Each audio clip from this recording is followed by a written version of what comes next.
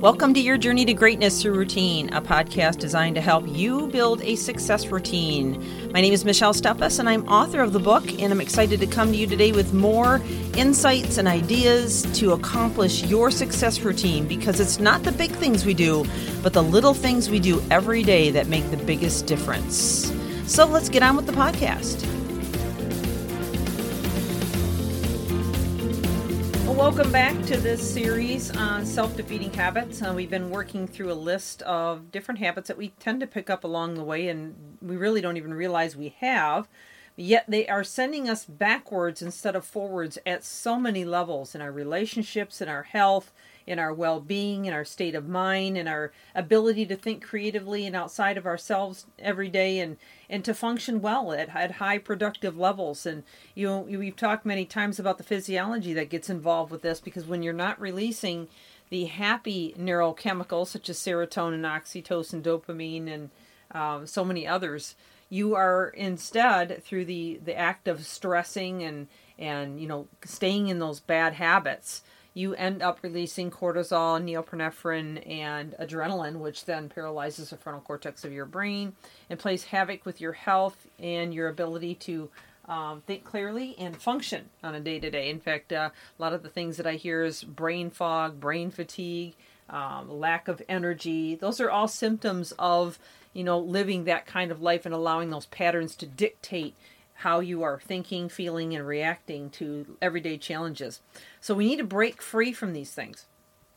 So I want to continue on this list. And the next one I want to talk about is trying to take care or please everyone, people pleasing. We all want to help other people, and it's great. Please do. Do help other people, empower other people. Spend time investing in others. That is great. But when that becomes so important to you that it starts to jeopardize your own health and well-being, you've stepped over the line. So you've got to realize that some people, first of all, don't even want to be helped. Okay, believe me, take it from me. I coach hundreds of people, and I know exactly what that feels like. Sometimes you just run into a brick wall with people. I mean, you can get somewhere with them, but then they get to a point where maybe you touch an area where it's an open wound, or they're just not willing to discuss that area, or maybe they just have a closed mind about it and they're not open to new ideas or concepts. You got to let it go. You just got to. You cannot continue to expect to heal and help and rescue every single person on the planet. It's just not practical. And yet I see so many people do this to their own detriment. So remember that, in attempting to take care of everyone, no one gets satisfied. Not you, not them, not anybody. So that's just a bad pattern to get into. So the next one is refusing to play games. In other words, don't get into politics, don't get into flattery, don't get into brown-nosing, schmoozing, all those kinds of things that you think you need to do to claw your way to the top. Maybe putting people down or gossiping about others. This kind of stuff is going to be, in the end, it's going to come back around and bite you in the butt. All right. So don't get caught up in that habit. And I know, we always use the excuse, or at least our kids do, or we did when we were younger. Well, my friends all do it, and it does, whatever. But you can't live that way. See, never compare yourself to somebody that's doing worse than you. Always compare yourself to someone who is doing better than you. And not in terms of feeling bad about it or jealous, but more in terms of a goal that you want to reach to go higher. When you surround yourself with people that only want to stay down in the dirt and roll around in the mud and get it on everybody else, then you're going to get muddy and you're going to stay muddy. But when you come up out of there and you hang around people who, want to get out of the mud puddle and rise higher and, and start living the good life, then these are people that are going to encourage you to go forward. And make sure these are people that are in your corner, that they're people that are going to support you and encourage you and cheer you on along the way.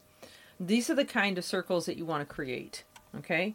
And on that same token, the next one is don't be envious of others, okay? So it's important to realize that just because somebody is at a different level than you doesn't mean that you're a lesser than. Just, because there are areas in your life that you are at a different level than they are. And we all have our own strengths and weaknesses in the areas that we have, say, won the victory, but others haven't yet. But we need to lift each other up and encourage one another, and not to be envious of, somebody that may be succeeding in a certain area where you haven't quite gotten it yet. And then always take the initiative to learn and to grow and to expand in those areas. Instead of getting frustrated and envious, choose to get educated. Get more passionate about learning what it is that they do. Ask more questions. I heard once a great leader say, if you really want to rise higher in the company, take the executive out to lunch. Well, what a great idea that is. How many people do you think actually ask the executive out to lunch and buy him lunch, first of all? Secondly, once you get that executive out to lunch, I think he's more than likely going to be so flattered and amazed at you that he's going to be happy to answer any questions you have about how you could get higher. Take the high road. Don't take the low road. It's so important to remember that, you leave an impression on people with everything that you do. But the most important person that you need to leave an impression on is yourself.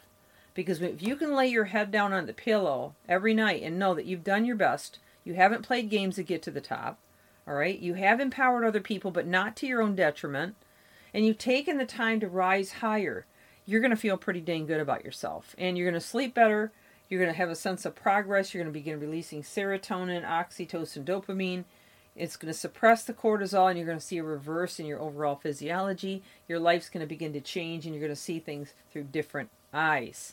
But this requires discipline. It requires self-awareness. It requires taking the time to really begin to examine yourself and pay attention to how you're talking and how you're reacting to other people and what you do to process those things that maybe aren't so comfortable.